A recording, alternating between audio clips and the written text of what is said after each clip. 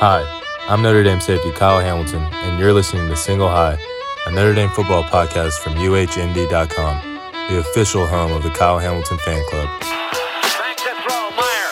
Looks, rolls to the right. Pump fake, throws the ball. It is caught, Reggie Brooks.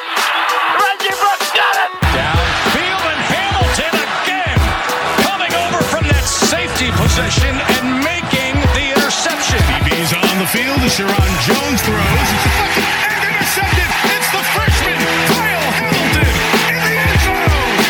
Touchdown, Notre Dame. I mean, when the ball is in the air, he's on the near hash. Still has to go almost 20 yards. Isfield down around the 5-yard line. The kick will come down, and Gabe will take it. Takes it at the 12, 15, 20, 25. He's at the 30. Afterburner's a run. He's That is the All-American Kyle Hamilton. His 6th career interception. 40, 45, 50, down the sideline, at the 35, a race to the goal line, at the 10, the 5, a touchdown, Irish. The ghost of New Rockney is living, and he is smiling. Here are your hosts, Frank Vitovich and Greg Flamong. Welcome back to Single High, Notre Dame football podcast from UHND.com. Coming to you 3 days after Notre Dame left a smug David Shaw walk into Notre Dame Stadium with one of the worst Stanford teams in years and walk out smiling with a victory, leaving Notre Dame fans wondering what the heck to make of this 2022 squad. I am one of your hosts, Frank Vitovich from UHND.com, joined as always by the president of the Kyle Hamilton fan club and video analyst at Irish Sports Daily, Mr. Greg Flamong. Greg, we are 3 days removed from the just awful performance that we saw Saturday night. How are we feeling now that we're a little bit removed from just kind of the raw emotion of that game? How are you? Why don't you tell me how you're doing? Because I've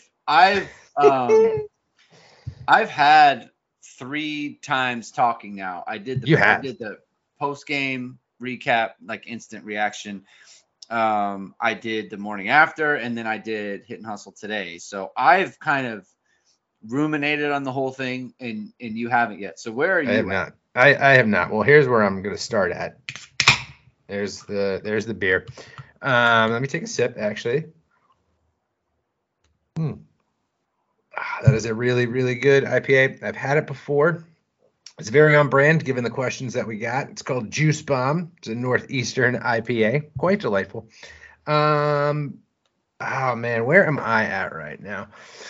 I'm in a better place than I was Saturday night when I was in an existential blogging, podcasting crisis following that game. And I've almost been, I think within the last 3 days, I've just almost come to a point now where I'm just resigned to this season almost be, I don't want to call it a throwaway season, but kind of, where I'm just like, you know what, honestly, at this point, I have zero expectations for anything. We could win every game. We could lose every game. There's nobody on the schedule that I look at this point and say that Notre Dame can't lose to, because if you lose to that Stanford team and the Marshall team that Notre Dame has lost to, you could lose to anybody.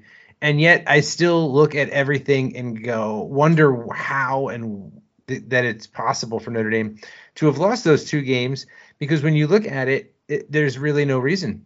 It's not like I guess what gets me about it is the both losses are not those losses where you're like, oh man, you know what, we just got beat, right? They were both losses where you're like, man, we barely lost games that we just played so horrible that it's frustrating.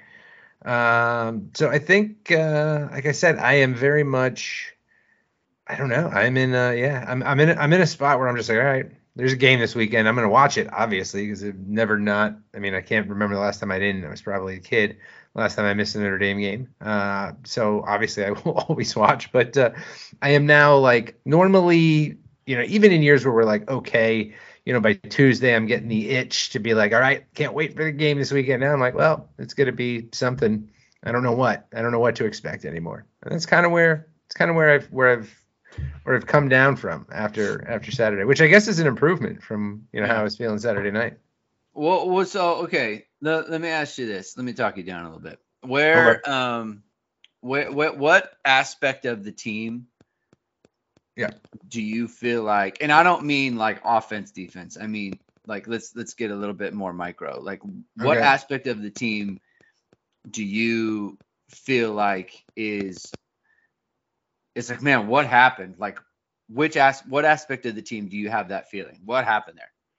Yeah, I mean, in general, I would say, like, I mean, what aspect of the team is like, what happened to this team on third down? I now am at a point where 3rd and long, I am not comfortable on. When Notre Dame is forced to 3rd and long, it's just not like that should be a money down for Notre Dame, and it has been the last few years, and it just is not even on, because even on Saturday when Stanford was not converting their 3rd downs, Notre Dame was giving up enough yards on most of those 3rd downs to get them in a position where you're like, they could go for this now, right? There were like 3rd and 10s where you get down, you give up 8 yards, and you're like, well, 4th and 2 that's a down that people go for now. So that's one area that I'm just like, what happened? What happened there? Well, so remember in the preview, I said they better stop getting in 3rd down all the time, right? Yeah. Because you can't, you should not, just as a general rule, right? You should not be saying we are comfortable putting our backup quarterback in 3rd down. I'm talking defense. I'm talking Notre Dame's defense. Okay. Yeah, not playing well on 3rd down and just getting in, like, giving up too many yards, where they're either allowing teams to convert or they're giving up enough yards on 3rd down that you're like, well, the other team should go for it here. And Stanford did a couple times, and luckily, they didn't get it every time on 4th. But it's like, what just happened to that? To Notre Dame's 3rd down defense. I mean, just the lack of, and I mean, it's funny, is the first few things that come to my mind were defense, just because I had higher expectations for them, but like, just where is the pass rush against a team without a good offensive line? Where there just wasn't a lot of disruption. I think the way that I described the defense in this game is it was like fine. But it shouldn't have been fine against Stanford. It should have been really good. That was an opportunity for the defense to have a game. And then just like on offense, I just like, you look at the stats and it's like the line played well. So how did we score 14 points? Right? How do you only score 14 points against one of the worst defenses you're going to face all year long? How did you get shut out in the first half against, again, one of the worst defenses you're going to face all year long? And I know there were plays there. The Pine misses Lenzy. The Mayer touchdown gets called back. But even still, that was the same drive. So, like, okay, throw that drive out. But, like, there should Notre Dame should have had more scoring opportunities than those. That comes to mind. And just the overall, I tweeted this during the game when I was still not concerned. And I was like, you know what? I'm not concerned yet, but the first quarter performance of Notre Dame, specifically at home, is becoming alarming to me, because it's like, what are they doing from a preparation standpoint, that the team just looks so flat at home in the first quarter. It's like every game, even the Cal game where Notre Dame, ends up winning. It's like, it was a terrible first quarter. Notre Dame looked like they couldn't line up in the first quarter. Granted, that was Pine's first start and all that, but still, it's like that. Just I have a hard time. Wrapping my head around. I had a hard time wrapping my head around the offense, the running back utilization, and why we didn't see Audric Estime until as late into the game as we did against a really bad run defense, or a defense that was really bad coming in, and an undersized defensive line. Hell, Estime's 230 whatever, and we saw the graphic that NBC kept putting up. Yeah, the defensive line of Stanford only averaged about 260. Like, that should have been a prime Estime game. So all of those things, I think, more from a, again, somewhat micro perspective of preparedness, personnel, just execution, not to use Marcus Freeman's new favorite word, but all of that is probably the top of my mind things. All right, so the defense part. Yeah. I'll start there since you started there. So third downs is absolutely a problem. Yeah. It's absolutely a problem. And this is across games, right? And Jamie Uyama from Irish Sports Daily, he did a thread today, and we talked about it today on Hit and Hustle too. Just like what they did last year on third down, because they were a very good third down team last year. And this year they're pretty bad. And what they did last year a ton is there was just, we talked a lot about the sim pressures that Marcus Freeman was really good at. You get the offense in a third and long situation, and what he would do is he would walk up 7 guys. Yep. And you don't know which ones are coming, and he would do stunts, and he would send multiple players from different positions, but he would never compromise the defense in the back, sending like more than 4 players. And so what would happen is you'd be structurally sound. You'd have 7 back, and you'd rush 4, but the offense never knew where their players were coming. And so that's how, that's how Foskey would get a bunch of free runs. That's how Bo Bauer would get free runs. We get MTA coming free, and there's just none of that this year. We're just not seeing any of that, and that has been a problem on third down, and they need to fix it, right? Because there's just no kind of there's just no kind of creativity there. Yeah. The screen game is not, and another part of that too is like Stanford's running a ton of screens where they're getting yards, and it's just the tackling in the secondary has been, this isn't anything that's going to be surprising to anyone listening. It's been bad, right? Everyone can see it. Yeah. It's been a really bad, it's been a bad go for the secondary this year as a tackling group. I don't think that beyond DJ Brown, they're not very physical at the safety position. We haven't seen physicality from the corners. And we're 6 games in, so it's like, does that magically get fixed? So no, in my opinion, no. You're not going to get better at tackling if you're not good at it by week 6. It's not even the tackling per se. It's the aggressiveness. And unfortunately, I don't think that's going to be demonstratively different as the season keeps going. Maybe it will, right? I don't know for sure, but my guess is that it won't. And that's just how it's going to be. I think they need to be more creative on third down, and that is something that can definitely change. It can, but I guess my question is why? Why hasn't it? I couldn't even say. The only thing you can say is that the players are not ready to do it. That's the only thing you can say. I get that. It seems, most of them played a lot. Most of the players playing up front played a lot of football last year. Right. It's a different system, and I guess maybe we underestimated what having 3 defensive systems in 3 years would be for some of these players. Although I guess we all also assumed that while Golden was coming in and bringing in his defense, that Freeman was still going to have his thumbprints on this. And I think that's actually, as we're talking this out, is that is probably one of the most surprising things, I think, to me, is that it seems like maybe Freeman took too much of his hands off of the defense and let Golden kind of run with what he wanted. And we're not seeing the stuff that we saw from Freeman's defense last year, even though, again, most of these guys played.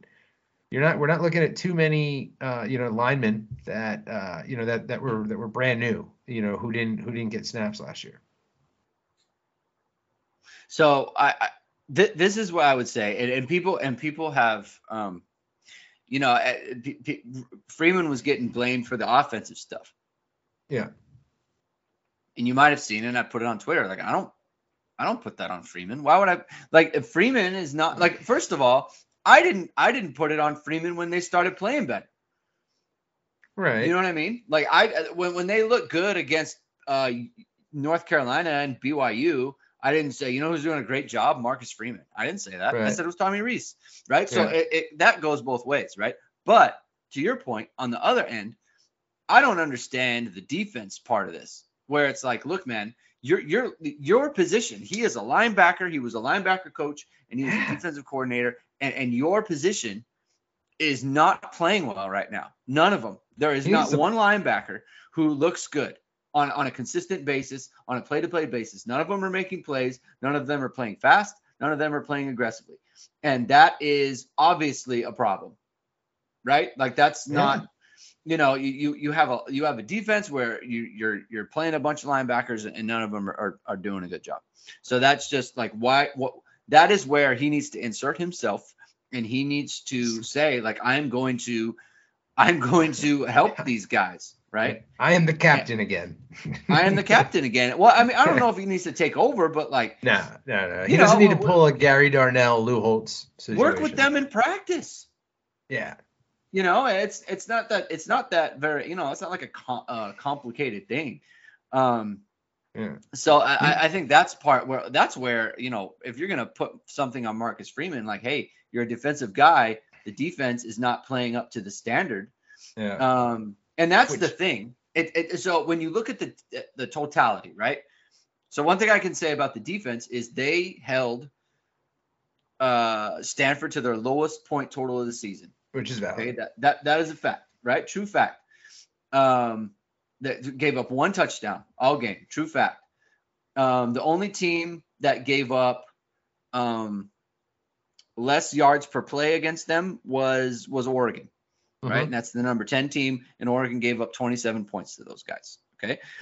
So that is a true fact. But at the same time, you know, they're playing not to the standard.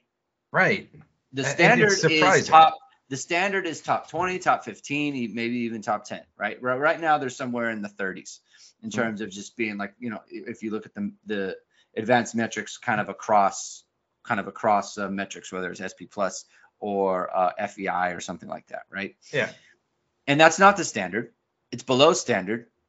And that fact is being magnified by the fact that the offense in the losses has been just putrid.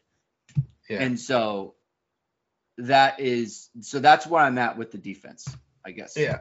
That's what I said. To me, it was weird that the defensive things came to my mind first, because the defense, it was not to blame for any of the losses this year, including Ohio State. Defense played maybe its best game of the year against Ohio State, and is the only reason that game was close and not a blowout. Played well enough against Marshall, for Notre Dame to have won that game. Notre Dame should have been able to score 40 points on Marshall. They should have been able to score 40 points on Stanford. I think the reason it came to my mind is like I said, it's not what we're used to. And I mean, that probably says something to my expectations of the Notre Dame offense, that I'm not as surprised as the offense not being great as I am surprised that the defense isn't great, because that has been my expectation. One thing that came to me as we're talking through this, how much of this do we think can we somewhat attribute a little bit to Marcus Freeman, first-time head coach, still trying to figure out levers to push in terms of like, hey, I'm the head coach now. I have a linebackers coach. I have a defensive coordinator. I got to let him do his job, versus him being like, wait a minute. This is still my, that's still my gig. Was my gig, and I know kind of what I'm doing here. So I need to be more, more hands-on, because a lot of what I'm seeing from Freeman right now, even if you watch him on the sidelines during the game, is a guy who is, we know he's learning on the job, but it's very visible that he's learning on the job. In the Marshall loss and in this loss, every time they showed him in the second half, he's by himself, and he's just kind of standing there, like talking into the headset. And it feels like you look at him and you like, dude, you don't have to be on an island by yourself because you're the head coach now. Like, and maybe it's just because that's the shots that they're showing, but it just kind of feels like he is still figuring out very much like what he should be doing as a head coach. In like a, I'm doing what I think is expected of me as a head coach by not getting upset, not yelling, not going over, to interrupt my assistant coaches, where like he just doesn't have that level of comfortability yet with this staff to be able to insert himself. I don't know. It could be, but it feels like that could be part of it because, to your point, linebackers that's his jam, man. That is his thing. He's been a great linebacker coach. He was a great linebacker coach before he was a great defensive coordinator. So it just seems odd that is, and that's where we're at, because it's like, as bad as the offense is, the defense creates a couple turnovers, gets a couple sacks here and there, because it's just everything is falling off. Everything has fallen off substantially, on the defense, and it is kind of interesting to me. Like, no one's talking about Al Golden at all. And it's like, you know what? It's like Tommy Rees as a coordinator is not, is not doing great, or, in the losses. But, I mean, Golden's unit isn't necessarily, a shining example of, productivity right now either. True. I mean, the thing with the turnovers, too, it's like it's tough because they forced 4 fumbles or 3 fumbles or whatever. One of which was recovered and egregiously overturned. So I don't agree that it's egregious, but yeah. I've seen I did a still shot of it and everything, and I was going to post it today, but I decided not to because I didn't want to get in the conversation again. But I find it hard to believe that someone could say that it's indisputable that that's the quarterback, yes. But it's like you could, it's kind of an interpretation thing, right? And so it's egregious in that if it's an interpretation thing, then you kind of have to keep it. That's because exactly what I'm getting at. Yeah. So like they should have kept it, and you can't look at it, the still shot, and say he definitely has control of the ball. Like, do they have like a replay official with like the Zapruder film up there, like going through like still frame by still frame? So that's why it's kind of like, look, if you're gonna do all that, then you got to go with the call on the field. And exactly. And it just like I feel like they would have. Kyle Hamilton's interception against Toledo would like to have a word with that replay official, I think. I mean, I mean, they overturned that too, and they called it a pick on the field. So yeah. So, but the point is that they forced fumbles in that game, and it just like that didn't work out, and it's just unlucky, right? So there's that piece. As far as Freeman. Yeah. As far as Freeman, like I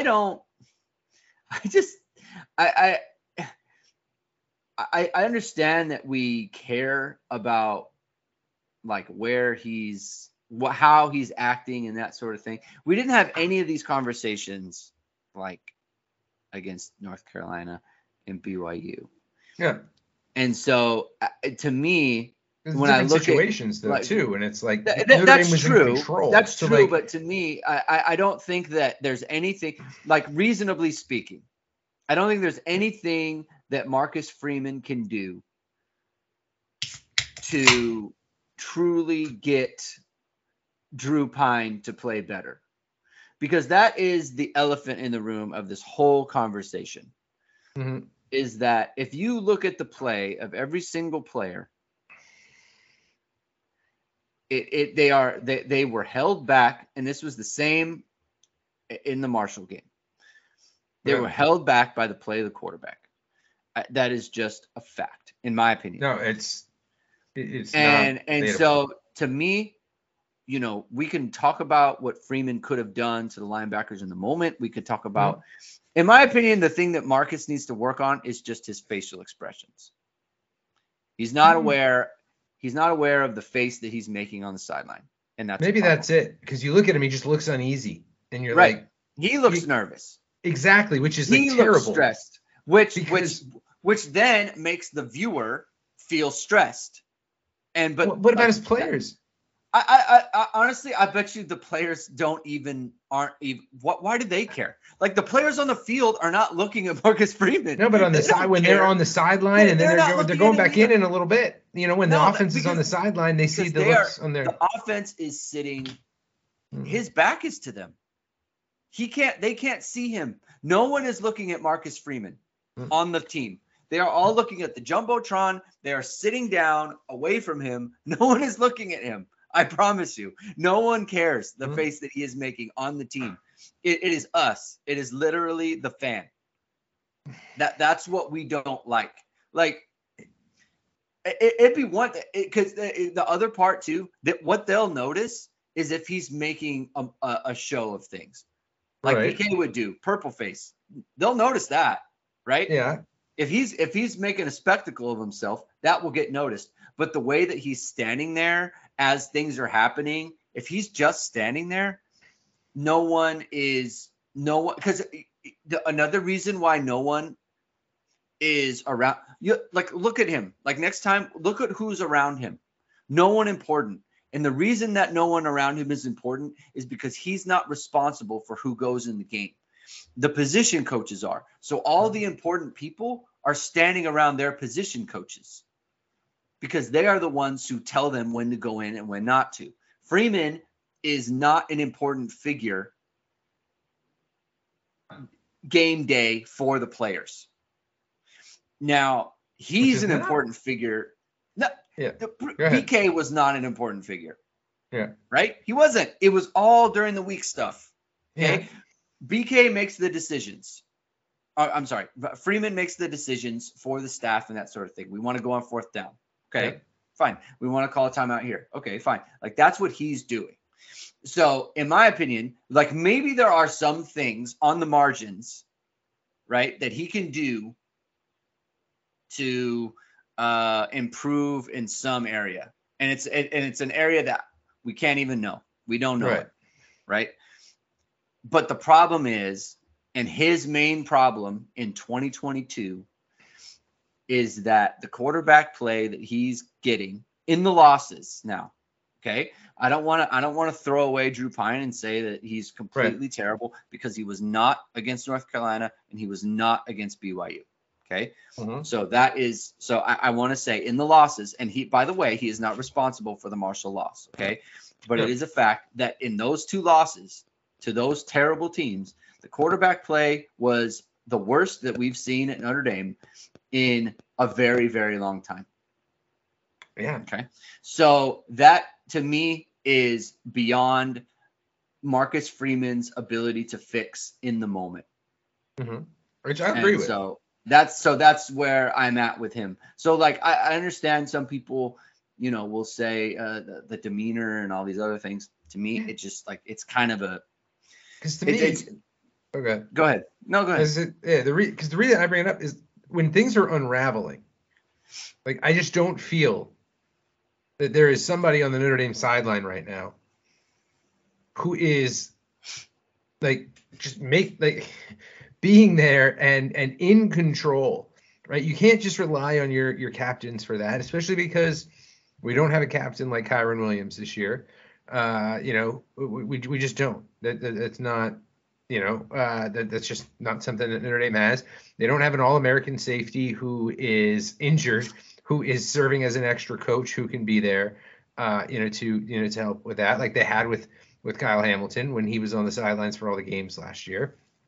And it just feels like when the shit is hitting the fan this year, that it's just like it's all the little position groups are with each other, and there is no sort of, hey, everything's going to be okay. Like sometimes you need to hear that, and I just don't feel like that. And that is something that Freeman, can be doing, during the games. And it's not measurable. It just feels like you look at the Notre Dame sideline, and it's not. It just in the losses, it just feels like when they cut to it, it's like it's not just Freeman that looks nervous. It's like the whole sideline just doesn't look energetic, and I don't know what it is. And one thing I think is very weird to me is that it seems much more prevalent in home games, and I don't know what might be causing it. Whatever they're doing, again, prep-wise for home games versus away games. But if you look at the 4 times Notre Dame has played away from Notre Dame Stadium, they've looked good 3 times that they played away from Notre Dame Stadium. It's looked like a different team.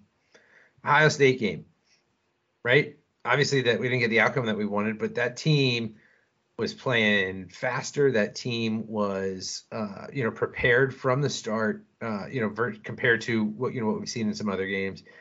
North Carolina was a slower start, but that team was playing much better, or played much better on the road at North Carolina. And I'm counting BYU as a road game, even though technically I guess it's home game because of the Shamrock Series. But you get them in Vegas, and it's like they're more locked in and engaged in Vegas. And it's what has happened in home games this year is kind of like, it's just crazy to me, because you look at who Notre Dame's played at home, and it's like Stanford and Marshall are terrible football teams. And then you had even the Cal game was not a good performance. Notre Dame won the game, thankfully, but like it wasn't a great performance. So it's very weird that something, or just how different this team looks home and away. You should be better in theory at home versus away. And this isn't even just a thing that's happened this year. Like this has been something that, even when Notre Dame was winning a lot of the games, when Notre Dame had that crazy long, home winning streak, there was a lot of close calls against teams that were not necessarily great. And it's been a thing for Notre Dame of it just being, again, I don't know what it can be, but it just feels like home games, this team looks very different than they do on the road. Or away from Notre Dame Stadium. So Notre Dame's gotten off to a slow start in like every game, right? Every game, yes. Okay. So the difference is how Notre Dame has reacted to the slow starts on the road versus at home. Technically, I mean, it wasn't really a slow start against Ohio State. You hit the 50-yard pass on the first play of the game, and you get a 3-0 lead on the road against that's true. Team That's in true. the country. Okay, so not Ohio State. And I gotta look it up. The last 5 games. Okay. Wait, let me see. Notre Dame, BYU. They went down 7-0. Right. Or no, I'm sorry, 7-3. They kicked the field goal at the beginning because they got the pick. Yeah, 6-3. Yeah, and then 15 in the second quarter. They missed that. Right. So you get the pick, and that's great. You go down, you don't score, kick a field goal, and then you have to punt a couple times, and then BYU ends up scoring, and then so they're in the lead, right? Cal, obviously, that's self-explanatory. They didn't score in the first quarter against North Carolina. They're down 7-0. And then in this game, right? Yeah. So I think North Carolina's a road game. And the Vegas game, what did everyone say about the Vegas game? The atmosphere was unbelievable, right? Great crowd, great energy, great everything, right? Mm-hmm. Okay. What did everyone say about the crowd for what's it called? Stanford. Dead, right? Crowd was dead. Why is it a night game, right? Same thing, Marshall. The crowd, you start slow against Marshall and the crowd starts making that noise. I talked about it on the thing. They're like, oh, this is not good. Come on, right? And and what's the through line in that, right? You have Tyler Buchner making his first home start, right? New quarterback. And then you have Drew Pine, who's a backup, right? And so I think that might have something to do with it. It could. Is like there's like the crowd at Notre Dame. We've talked about it for, let's see, I've been a fan for 30 years. So we've talked about it, I guess, since not the Holtz days. So I guess since the mid 90s, it's been a problem. Yeah, It got okay there for a little while again. There's some of those big games early on in the Weiss era, the crowd was not. And what I think, well, the big games, right? Yeah. For the big games, they come and they do the thing. But like, these ho hum games, it's never been a good atmosphere, right? Mm-hmm. And so the crowd, and I am kind of tickled by the whole thing too, because everyone would like anytime I bring up, like, people like to tell me this because I live in LA, but like all LA crowd, right? Like front runners, they don't, they don't Well, that's go. valid. That's just true. Right. So it's like, that's just true, right? Oh, the LA crowd, like they don't do anything to lift up their team. Like, they're not rabid. They show up late, right? How are Notre Dame fans any different? Not. Not. And I will tell you what, too. Well, this is just one hell of a tangent, but I can tell you that of all of the games I've ever gone to in my life, Notre Dame games, any other games, like home, away, professional football games, because I've gone to a lot of Eagles games in Philly, who, by the way, they are the only undefeated team in the NFL, in case anybody listening did not know that, after beating the Cowboys on Sunday night. But I've gone to a lot of their home games there, gone to a lot of away games as well. And I can tell you that I have never, of all the stadiums I've ever been in, some of the dumbest things I've ever heard say about the game of football have been inside Notre Dame Stadium. Where you're just like, some of the people that I have sat around at Notre Dame games before, like, are you just like, it'll be like some sort of like situation, and you'll just be like, I can't believe you actually just said that about whatever is going on right now, because it's just like a clear kind of lack of situational awareness of the game, of the game of football. But it is a fair point that it is not not an environment where your normal kickoff for a non-big game is any sort of electric atmosphere. Yeah. I mean, because it's so, to me, and this is, maybe kind of beside the point or whatever, like, yeah. I just think Notre Dame fans, stop being entitled. Oh.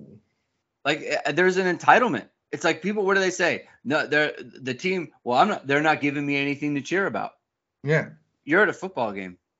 Why go? Are you gonna, like, as a fan, like, are you gonna uplift the team?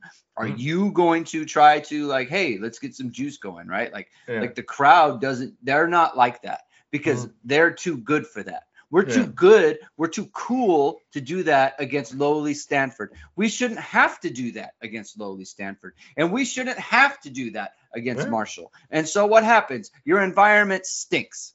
Yeah. Your environment sucks. The crowd stinks. You're booing the players. and then you complain about, why are they flat? I don't get it. Why are we off slow starts? As I sit on my hands and lament the fact that we're not up by 21 points yet, And so, to me, it's like, I see a lot of things, on the internet machine or on the Twitter machine about, this is an embarrassment. Like, that's another thing that fans like to say. This is an embarrassment.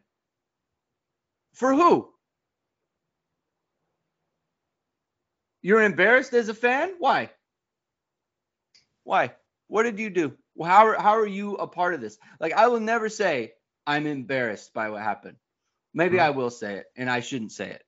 I've probably said it before, so if anyone goes and look for it. But you shouldn't say it. Because you're not involved. It's not for you to be embarrassed. You're not Twitter, a part of it. Advanced search, Greg2126 includes embarrassed. But the point is like, you shouldn't be embarrassed. That's a fair point. You're not involved. You're not involved. It's not for us to be embarrassed. If the players are embarrassed, then okay. But we should not be embarrassed because of what the players do.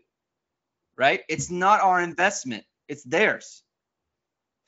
So, like, it's not our time, and it's not our effort, and it's not us out there. So, to me, I think Notre Dame fans just should be a little bit more supportive and a little bit more like, you know what? Put your pride away and don't feel like you're too good to try to uplift the team.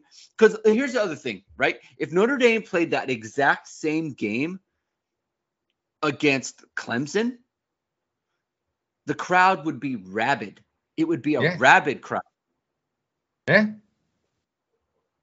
Go up 14-13 in the fourth quarter. You know what I mean? Like, come back after being down. like that. We would look at their defensive performance completely different because A, Clemson's better, but B, it's a big game. Yeah. And the big games deserve my emotional, like, I'm going to get up for this game. I'll help them out in this one because it's worth it. It's not worth it against Stanford. No. Yeah. Can't do it against Stanford. So to me, stop being entitled. Cheer for the team. Stop being a baby. It's not a bad point. Anyway, that was a really wild nothing. tangent that I didn't realize we would get. I didn't either. And that's a good one. I don't even know where we were or what we were talking about. It all started because I said that the Notre Dame is just a different team at home versus away this year. Yeah. And every time you've gotten this team away from Notre Dame Stadium, they have looked better. And I don't think anybody can debate that. I think you look at the 3 games played outside of Notre Dame Stadium, they're the 3 best performances that Notre Dame's had all year, even though one was a loss.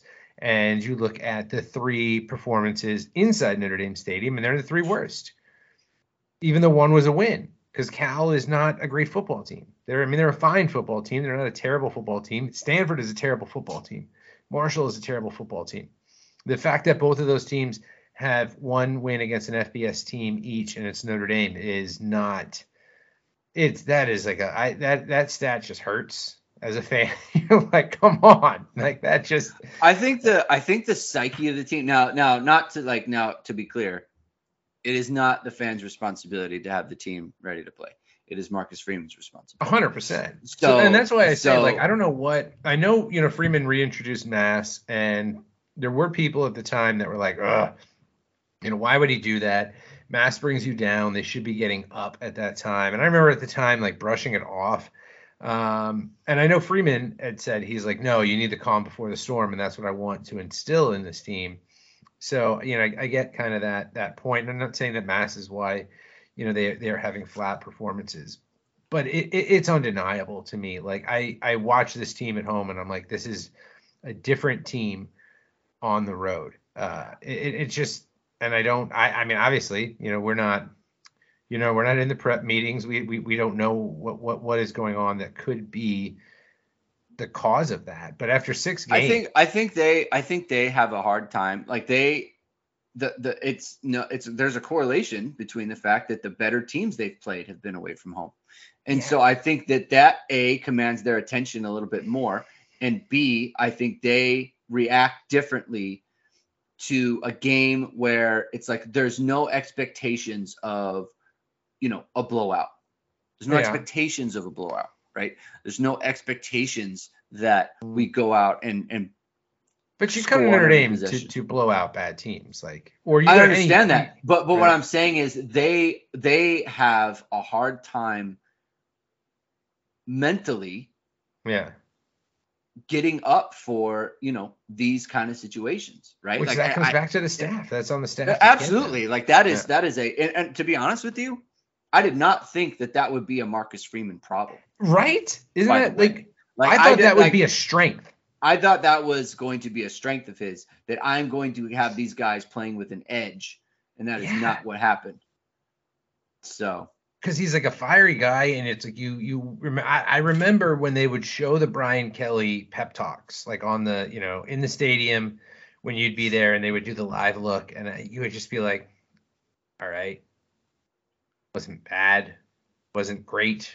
It was like it always, when he would try to get fired up and they would put it on the icon videos or whatever, you're always like, all right, little guy's trying, but it always kind of felt forced.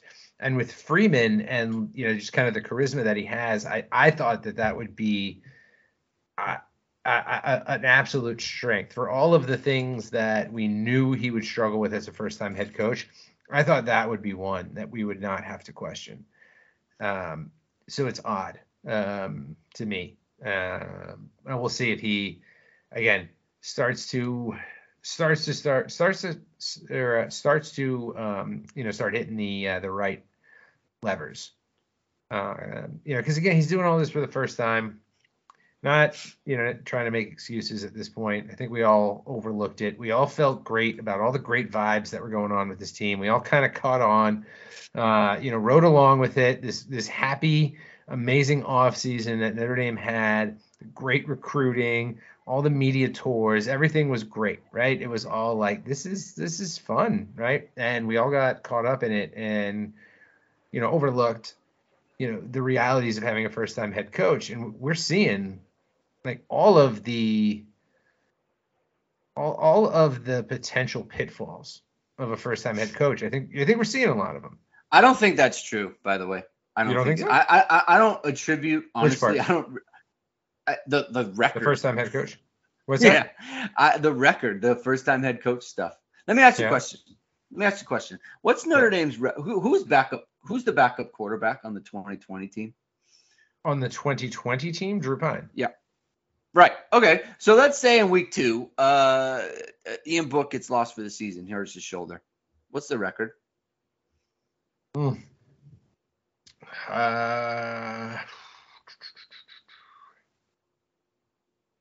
a different Drew Pine? For one, it's freshman Drew Pine, right, versus junior.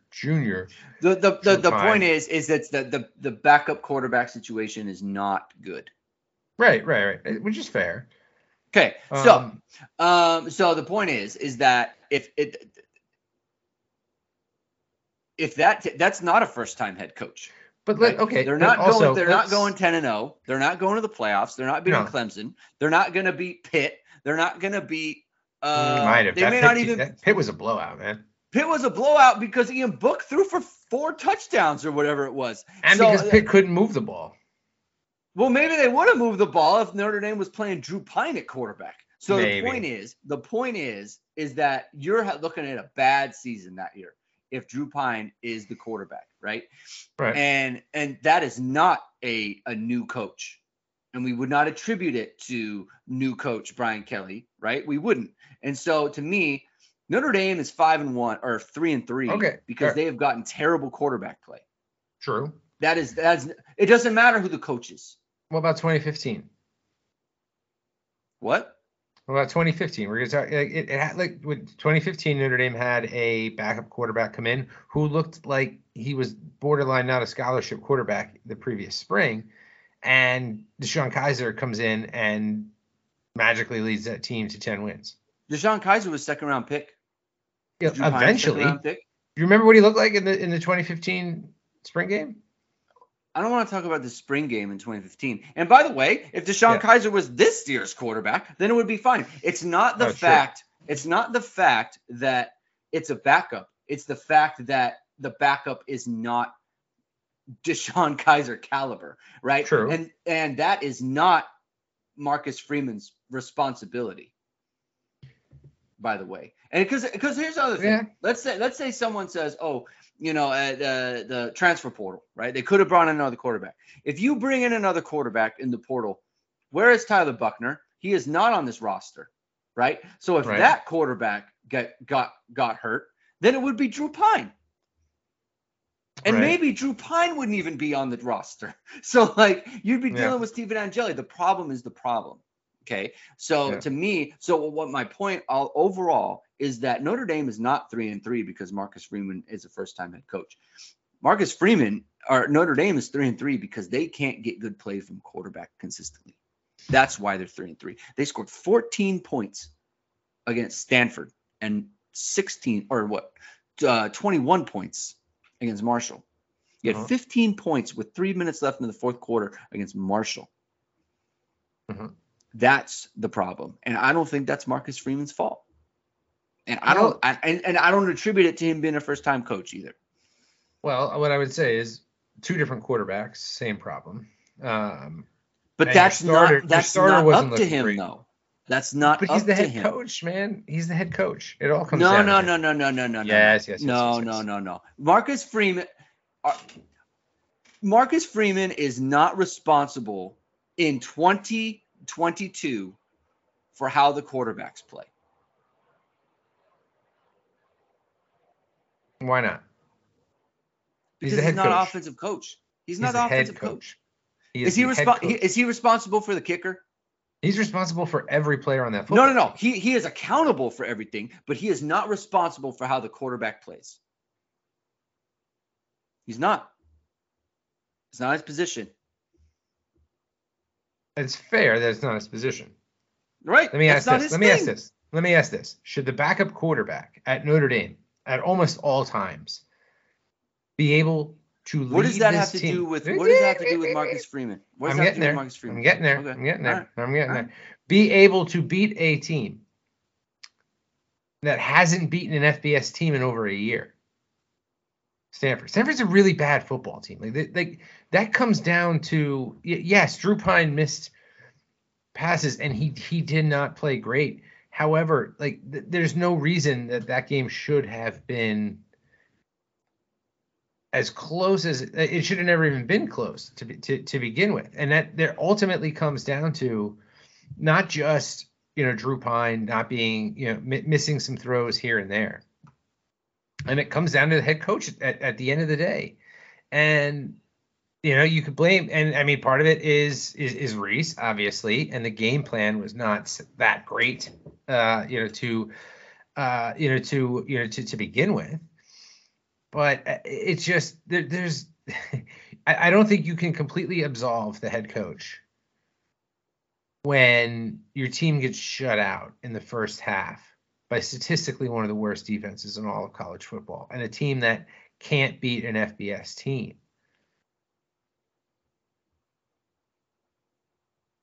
That's just like okay. Where is how does it? You can't. That's a blanket statement. Mm-hmm. Okay. Like when people say good teams don't do X. Well, actually, a lot of the time when people say that, good teams actually do X. Right. It's just that they overcome it in some other way. Right. My point is that that's not a I'll give you a perfect example. Right. Clemson beats Georgia Tech last year 14-8 with a 5-star quarterback. 14-8, and they got it was kind of a miracle at the end. Georgia Tech was ready to beat them 14-8, right? Yes. Notre Dame beat Georgia Tech 55-0. Right. Okay, that is not a first-time head coach that can't move the ball against that Georgia Tech defense. That is not. Okay. Right. So. And that's not only that, that's a coach who's been around forever with a defensive coordinator who's been around forever. And so he's had his own program going on and on and on and on. Right? Yeah. These things happen. When you have bad quarterback play and you can't move the ball, you need to have an elite of the elite defense. And Notre Dame doesn't have that. Okay? They don't have that in year one of Marcus Freeman's tenure. Mm-hmm. Okay? The point is a lot on the quarterback, though, too. By the way, of course, I'm putting it on the quarterback. Drew Pine didn't line up in an illegal formation on the touchdown that got called back. You could say why does that matter though? Because he already missed Lorenzo Styles open for a touchdown. The 2 or 3 plays before that? Yes. The one where Styles got his arm grabbed? The one that where the ball was late and then it was behind him. And Styles still got a hand on it and had his arm grabbed. Because the ball was late and behind him. So you bring the defense. So it wasn't an absolute perfect pass. Right. Okay. So a touchdown is taken off the board there, right? We had a touchdown. It was not a good throw. Okay. Yeah. Fine. Then you throw a touchdown to Mayer. Okay. No problem on Pine, right? That's not his fault. Okay. He misses Lindsey. I know where you're going. That's a layup. That's against air. There's no one near him. I agree. He misses by 10 yards. Okay. So there's that. Okay. Then you have Tobias on another one on a slot fade where he's wide open. Yeah. And what about the 4th and then you get down, you get the 4th and 2 and we go for it and we get stuffed, which Freeman admitted, we probably should have called a timeout there. And I saw your tweet. I know you're going to say there probably wasn't enough time to do that between when the play gets in and them running the play. Okay, so what are we talking about? We're talking about they should have called a timeout in like a 4-second span on a drive where 3 touchdowns were called. Yeah. And none of them came through. And one, I would say, was solely on the quarterback. When Styles' arm gets grabbed, it's before the ball gets there. I can't blame that totally on the quarterback. Okay, fine. Don't. You're not going to get a perfect pass every time. Okay. So then don't tell me it's like that's why I'm putting it on the quarterback, because it's not a good throw. But there's other problems on the team too besides that. Of course there are. There are. But what I'm saying is, if you get good quarterback play, then those problems are just not as big. True. You know what I mean? Like, so that's the thing. There's problems on every team, you know, but the problems aren't as big when you're scoring points like you're supposed to, and you're making the plays like you're supposed to. Yeah. You know?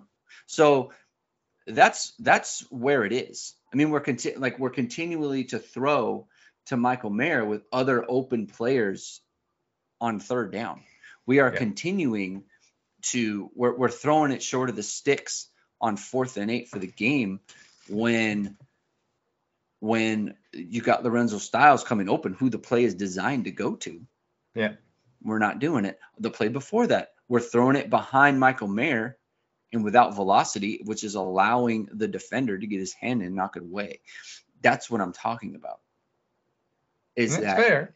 No, right. Yeah. So I don't attribute that to Marcus Freeman being a first-time head coach. Okay. And frankly, it's not even fair to really get on Pine. It is just a fact. Drew Pine is not meant to be a what's it called? Playoff caliber quarterback. He's not. Now he should win this game against Stanford. But the reason they didn't is because he didn't make the throws. Right. Okay? And this is why recruited though to be a eventual starting quarterback for Notre Dame. Right. But that's not Marcus Freeman's problem, because that's also true. So Tommy Rees's. Right. So we should get to questions, because we've been doing this for like over an hour now. That's true, but it's been fun. I guess my point of it all though is like, and the reason to bring it up is like, I am not in any way suggesting, by the way, that I am, lingering or suggesting that like, I'm losing total faith in Marcus Freeman or anything like that. However, I do think we are seeing some first-time head coach problems rear their kind of ugly heads in real time, and we're gonna just have to deal with more of them, I guess, is for the rest of the year.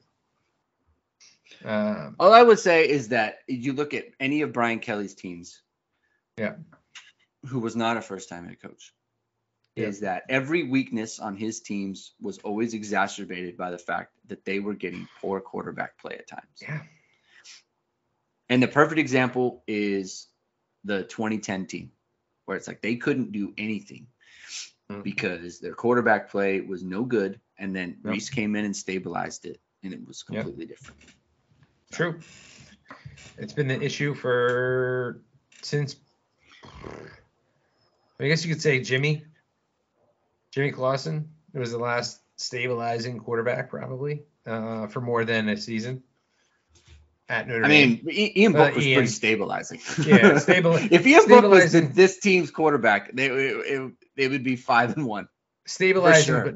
but not necessarily. I think going back, like when you had Brady and Jimmy back-to-back years, it was a different level of quarterbacking, in my opinion, in terms of what they could do. I love Ian Book. He was a great quarterback, but definitely had his limitations. So, and it goes back to the whole thing. It always comes back to the fact that BK never was able to recruit a true bona fide 5-star caliber quarterback. And guess what? We still don't have one. Well, we have one. We just won't get to Notre Dame until 2024. Yeah. Which doesn't help this year, and it doesn't help next year. So Let's get to questions. We got some familiar names popping up. Chris Jenkins. This game was just a dumpster fire. Couldn't recover a single fumble. Trouble moving the ball decently at times, and Pine struggled a lot. What do they need to do to right this ship? And is Pine the answer at QB? Hopefully, this was just his bad game of the season. So, I mean, I think I get started in terms of righting the ship. We talked about some of it already defensively. Is you can't just keep doing what you're doing defensively right now. I think you have to. I don't even want to say start taking more chances, because it's like when Notre Dame has taken chances this year, it hasn't always helped, because some of the chances they've been taking has been bringing a safety from deep for pressure that just gets torched. So I think you have to do more of what worked well last year on defense to hopefully create more disruptive plays, force more turnovers, because the defense can't be fine the rest of the year. It can't just be like, we're going to, try to make them drive the length of the field every time and somewhat keep points down kind of defense. It's going to have to, create some plays. My take on Pine, I mean, is he the answer? Like long term, I think we're seeing no, but it's like the answer right now, I mean, it's him or Angeli, who is a true freshman. Up until a month ago, was on the scout team, or maybe it was more than a month ago, 5 weeks ago, whatever, was on the scout team. So is Angeli going to be that much better? I don't know. I mean, it's been a long time since we've seen a true freshman, come off the bench in relief. So I don't know. I think if Pine keeps missing some of the throws he's missing, then probably you have to give him a look. I was actually very surprised, by the way, to see Jamie of ISD throw out he threw out a tweet, I think on Saturday night or Sunday. It might have been during the game that like it might be peanut butter and jelly time. I was like, okay, because I think of Jamie as just monumentally more level-headed than myself, and I wasn't even there yet, so I thought that was interesting.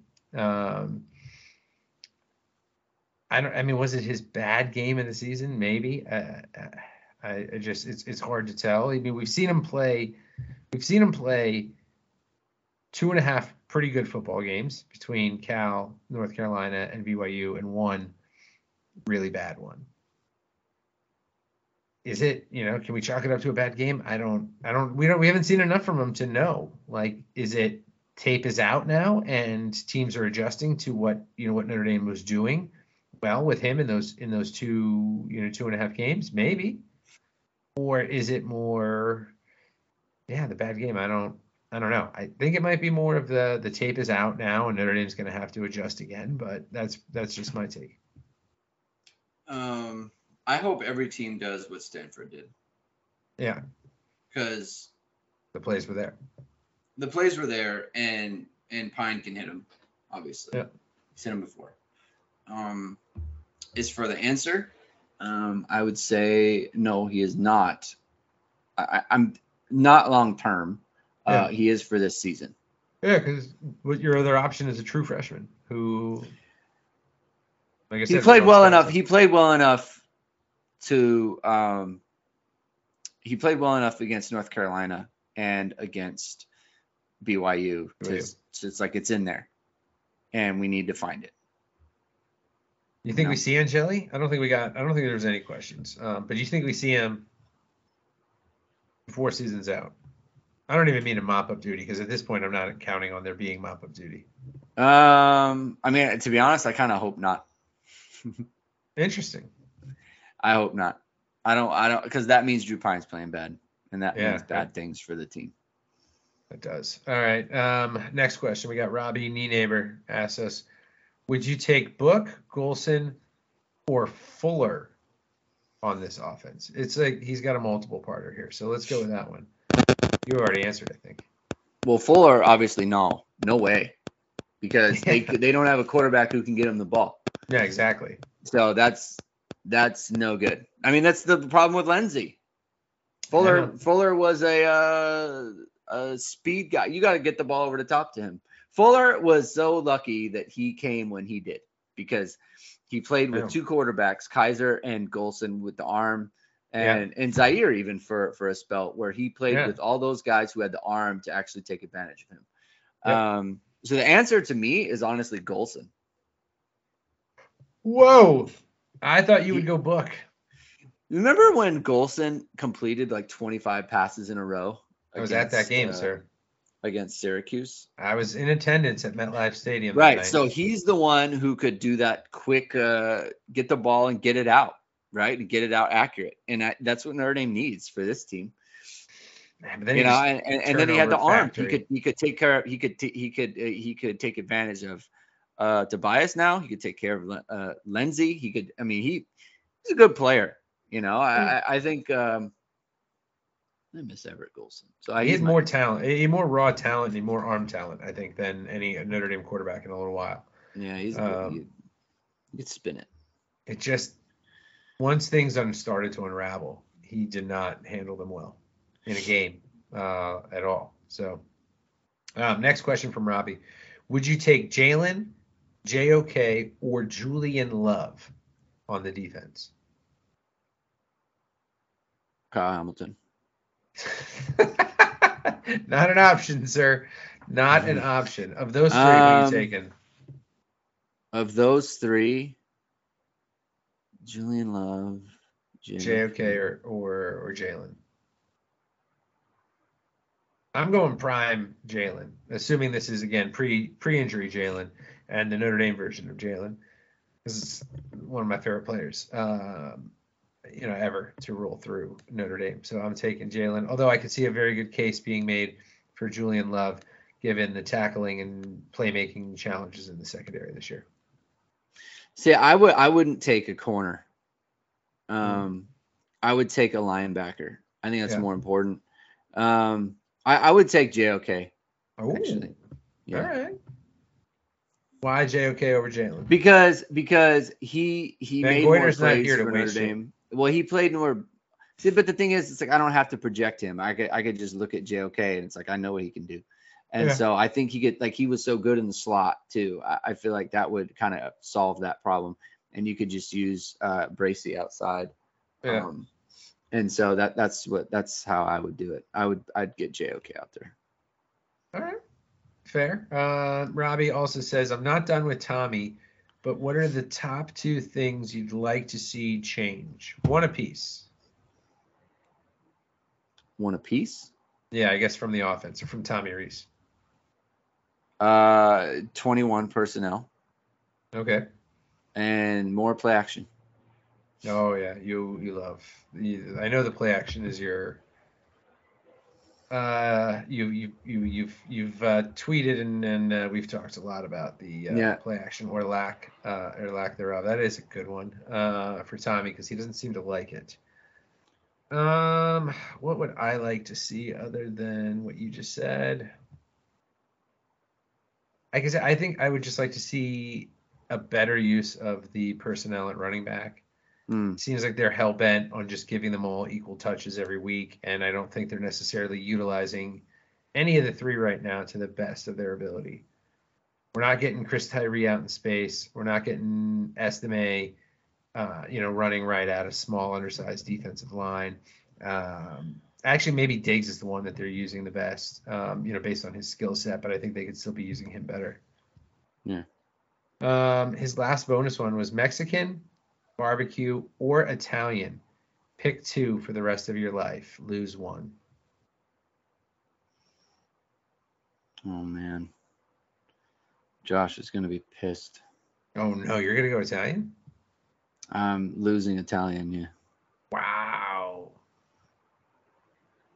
I'm going barbecue, and my rationale is sound, I think. I live in the Northeast where barbecue is not that good. So, I don't live in an area where barbecue is great, where it's like, oh, yeah, I cannot tell you, when was the last, I don't remember the last time I had, true, legit barbecue. It's just not that good up here. There's a few places you can get it, but like, it's not like I don't live in the South or like in Texas where the barbecue or, where else? We're like, anywhere in the South where barbecue is amazing. But I eat Mexican and Italian food like every week. So I would go with losing barbecue. Okay. All right, we got Joe Seiler here asking, with all the height at tight end, why not throw high passes that only they can catch in the red zone? I don't know football, but I would like, but I would look to use, height when we can. I mean, I think the problem is they're looking at Mayer and his height too much. And I don't know. I mean, other than that, I guess we're looking at Raritan at this point, or Evans, but I mean, it was Evans' first game back. So I don't know that any of them have really showed, other than Mayer, that they could consistently win contested catches in the red zone. Yeah, I mean, I don't know. I'd like to. It's a good idea, right? Like I'd like to see them throw it in the red zone, before we're like throw it into the end zone. Yeah. They like to get in the red zone and like not throw it into the end zone. Right. Hurts my feelings. So. Yeah. So yeah. All right, we got Drew Brennan asking us, sitting in the stands at the game, I was yelling at the field at the scan offense. When Notre Dame is losing, it takes so much time off the clock. It is slow. It doesn't allow for the crowd to get excited. Interesting, given our earlier talk. And we still ran into outnumbered situations. Is it time to move on from the scan? You know what? He brings up a good point of it really just sapping energy, because it is like, even just watching it, they just run up to the line and then just stand there and then just like look to the sideline. And it does sap some energy. So I'll give him that. Something that people need to keep in mind is their best player is a tight end who is like 6'4", 260 or whatever. Mm-hmm. You can't really play fast with him because he's going to really wear down. But you don't also, I think the thing with the scan, what they were calling it here, is like you get to the line quick, and the anticipation is there that the play is going to start, and then it doesn't, and then they look to the sidelines, and it's like you start to get excited, and then you're like, okay, well, now I'm waiting for the play to happen, and then it happens. So I think that's where like where it doesn't allow. Whereas if it's like if they're in the huddle, you obviously know, like, okay, they're not snapping this ball, but it like the anticipation builds, and then it like you reach your crescendo way too early, and then you're like, okay, when's this play gonna snap? So I think that's an interesting point. Well, part of the problem I think with that is, like, we saw this a lot with in my opinion with Tommy when he was actually a quarterback. Mm-hmm. is the defense can essentially, because they know you're coming to the line and going to run a play based on what you're in, they can essentially dictate the play that Notre Dame runs based on the look.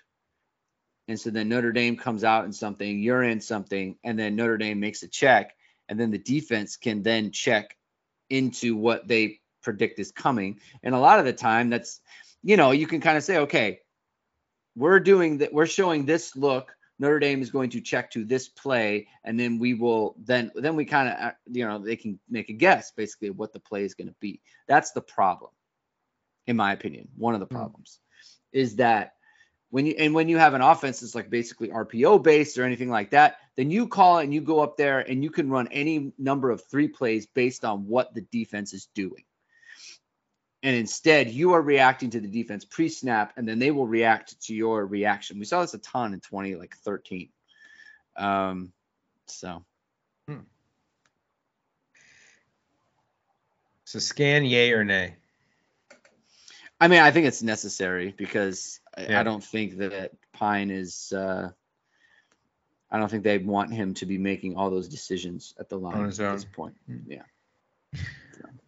All right, next question comes from our good buddy Ryan Ritter at Andy Text. Says, considering that Notre Dame only loses at home to teams that can't win an FBS game otherwise, Is it safe to say we're going undefeated at home the rest of the season?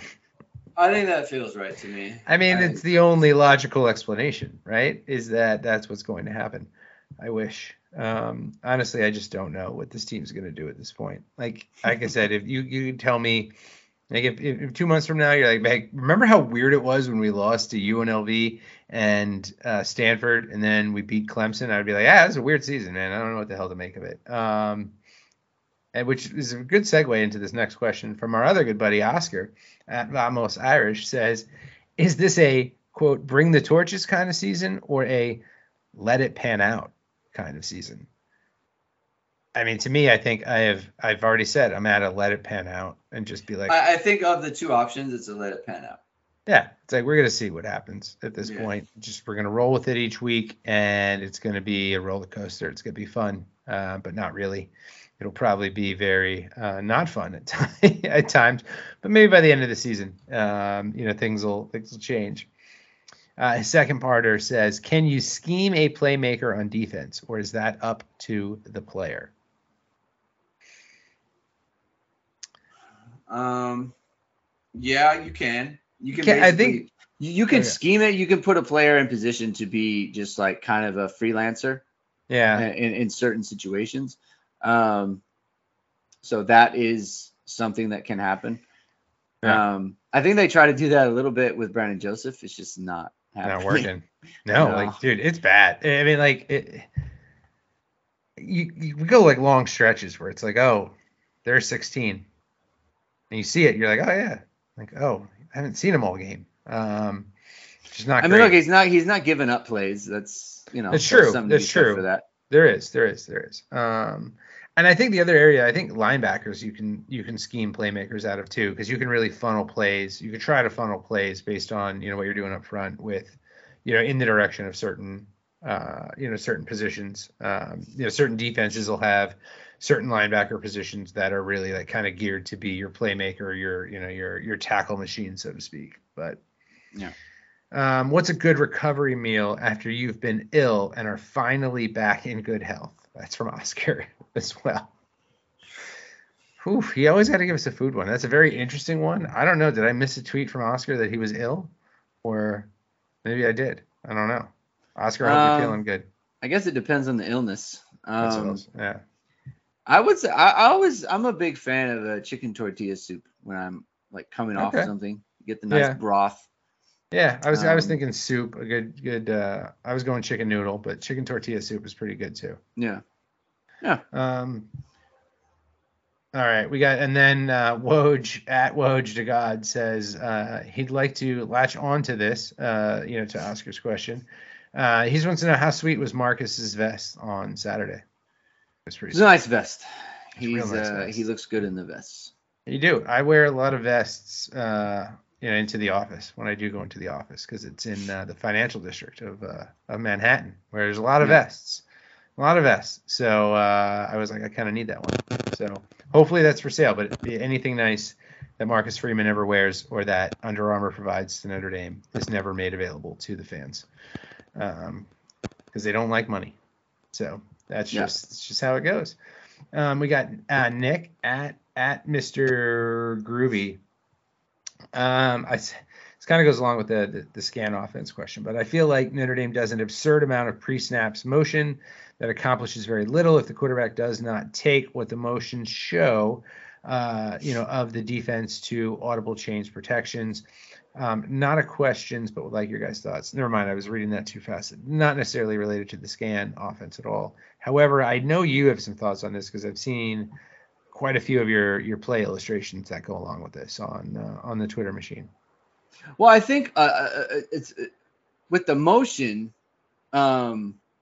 It's a lot of the time the motion can be a coverage identifier, which is important. So that's why motion is such so prevalent now, is because you want the quarterback to see, all right, this is what the coverage is, and a lot of the time that's basically a tell for like, this is where I need to go with the ball.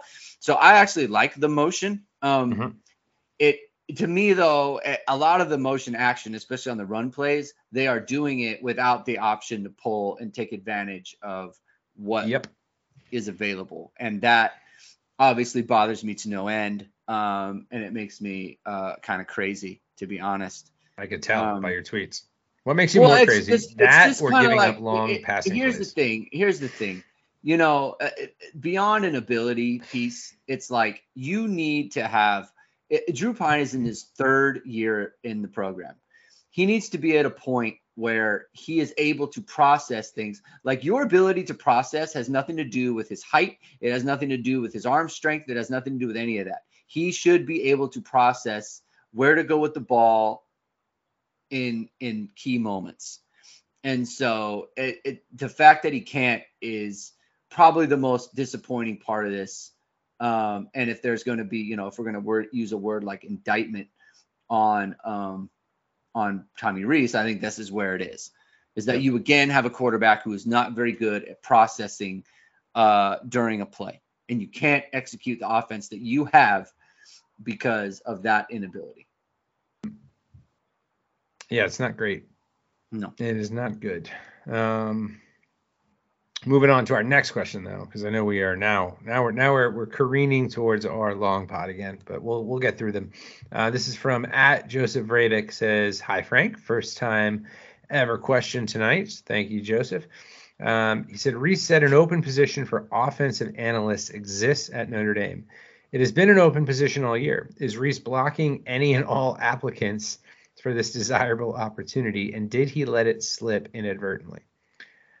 I mean, I know there was some chatter on some of the boards about offensive analysts and Rees saying no, and I think that's where this question probably came from at the Rees presser today.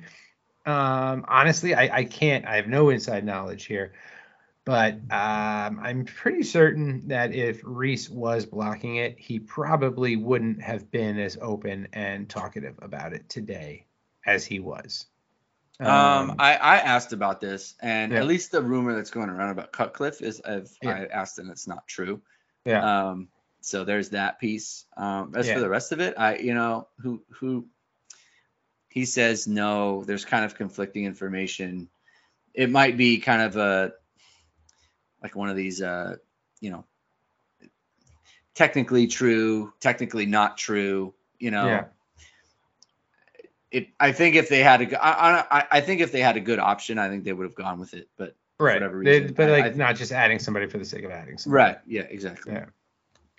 All right, we got Connor here @ConnorHiggins19 says, "I have a few questions. First, is it the players not executing, or is it Rees's scheme causing offensive issues?" Which I know you talked a lot about today on ISD. That video is also posted on UHND, so you all should watch that show that Greg and Jamie recorded earlier today, or tomorrow, or yesterday, I should say, because I will be posting this on Wednesday. Second, why is Foskey not as impactful this year? And third, why can't Notre Dame Stadium feel like Tennessee's was on Saturday, literally ever? I already touched on the stadium one. We touched on the stadium one. We kind of touched on the Foskey one too. Yeah. Not great at winning one-on-one matchups. I think he needs to be schemed a little bit more, and not just from a scheme from other players where there's not as much attention being paid to him. So I think that's part of it. And what was the third one? Players versus scheme. Oh yeah. We did a whole show on it. We did a whole show on that. I think on offense, it is a player problem. More specifically, a quarterback problem, but it's kind of like the quarterback is Rees's responsibility. And so it's like, to me, it's not a quote unquote blaming the player situation. It is more, it's not a scheme thing. I think Rees knows how to attack offenses. It's just getting his quarterback to a place where he can execute that on a consistent basis. We had another question just like that we're going to read because you asked it, but I think you already covered it, and go watch Greg and Jamie's video. But from Jack O'Sullivan, who just says, what is responsible for Saturday night? Freeman, Rees, Pine, even in part luck or officiating, is the answer that I should just listen to Greg and Jamie. Yeah, and we covered it already a little bit. We're not gonna give it all away here, so go listen. Here we go. We have one from Stephen Warnick says, is it possible that our OC who aspires to be in the NFL and our DC who just came from the NFL are implementing playbooks that are too difficult for kids who are also taking 12 to 20 college credits at a school where they are expected to excel academically? As far as the defense, I think if anything, it's too simple. Yeah, that's what it feels like. And as far as just go rush U4, go rush straight ahead and try to win some one-on-ones. Like it's not helping anybody. Yeah. With the offense, I don't. It just doesn't seem overly complicated to me. I kind of feel like I have a grasp of what they need him to do, or what they're trying to do. And so if I have a grasp, I think the players definitely have a grasp. Look, these are, I think you do probably need to be a high level player to accomplish it. And I just don't know if Pine's that guy. He might just be a guy. It's just the way it is. Yep. All right, we got 3 more. Next one is from Evan. Says, assume this offseason Notre Dame brings in a new OC and a quarterback transfer.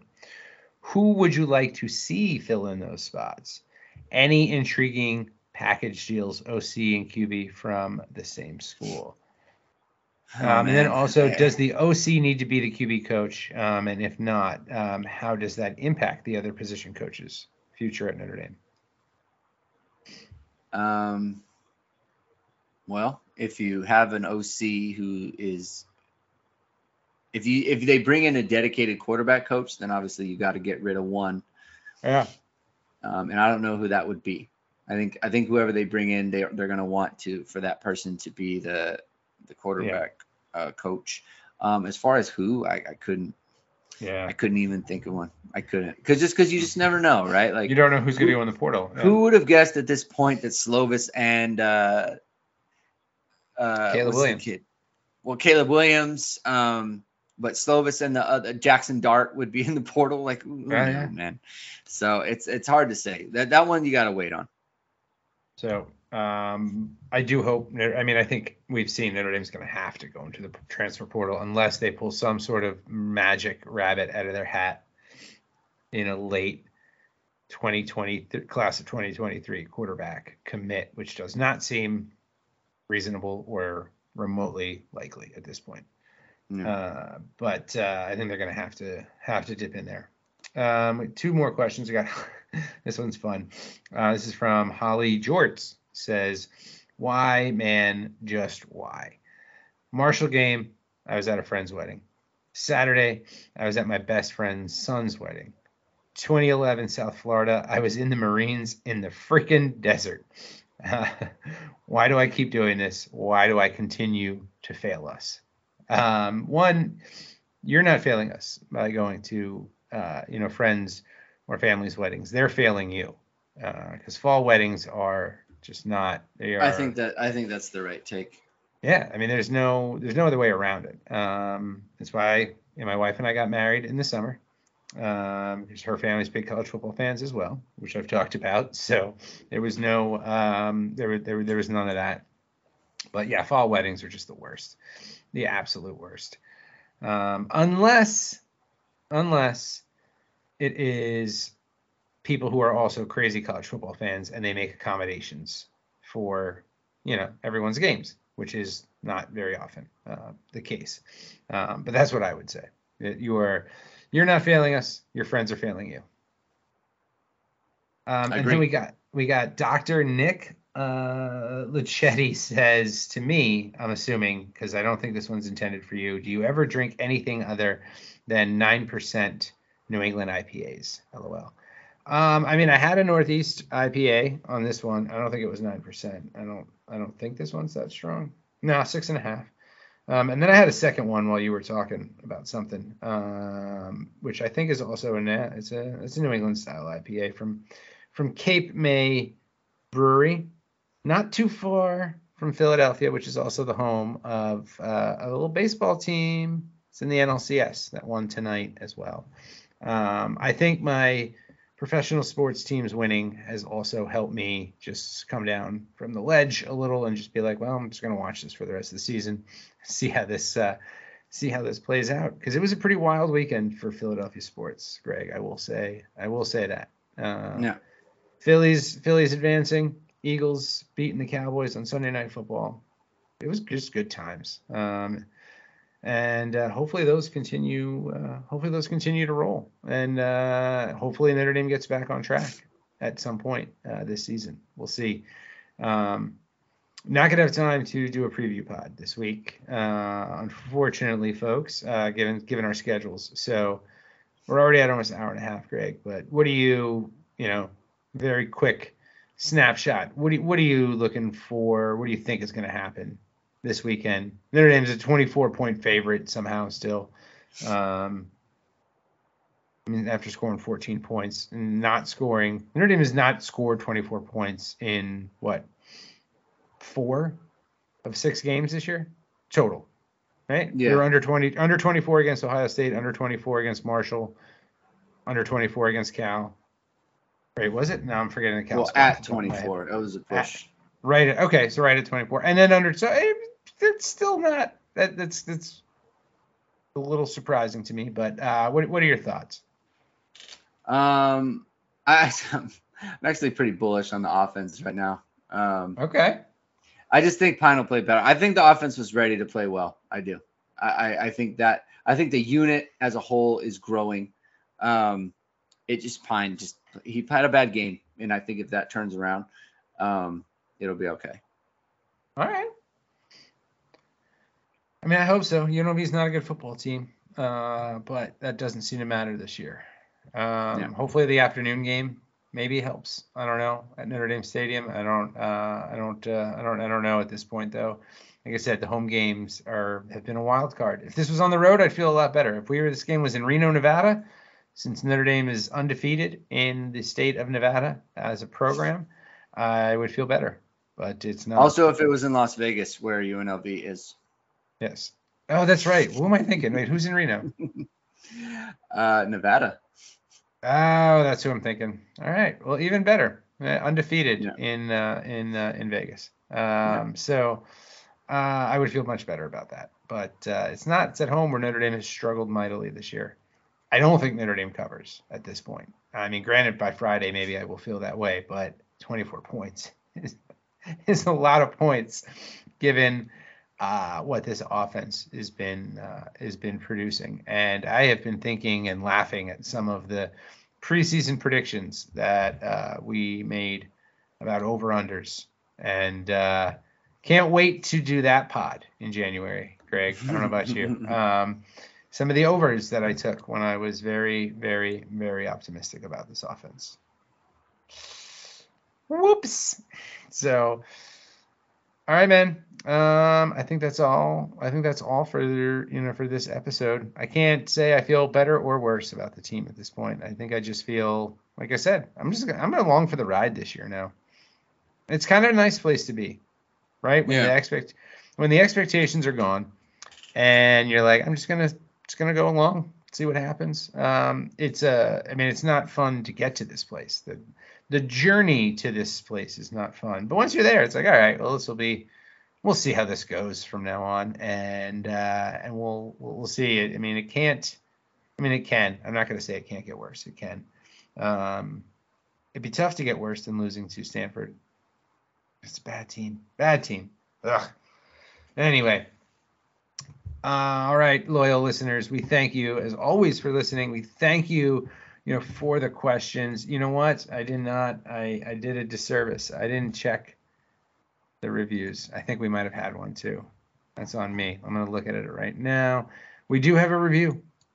5-star review. Still perfect 5 out of 5 on all. The username is badpurchase1234. So that there's probably something to be read into that username, but it just says, love the podcast, something to look forward to each week of the Notre Dame football season, and some good insight during the off season as well.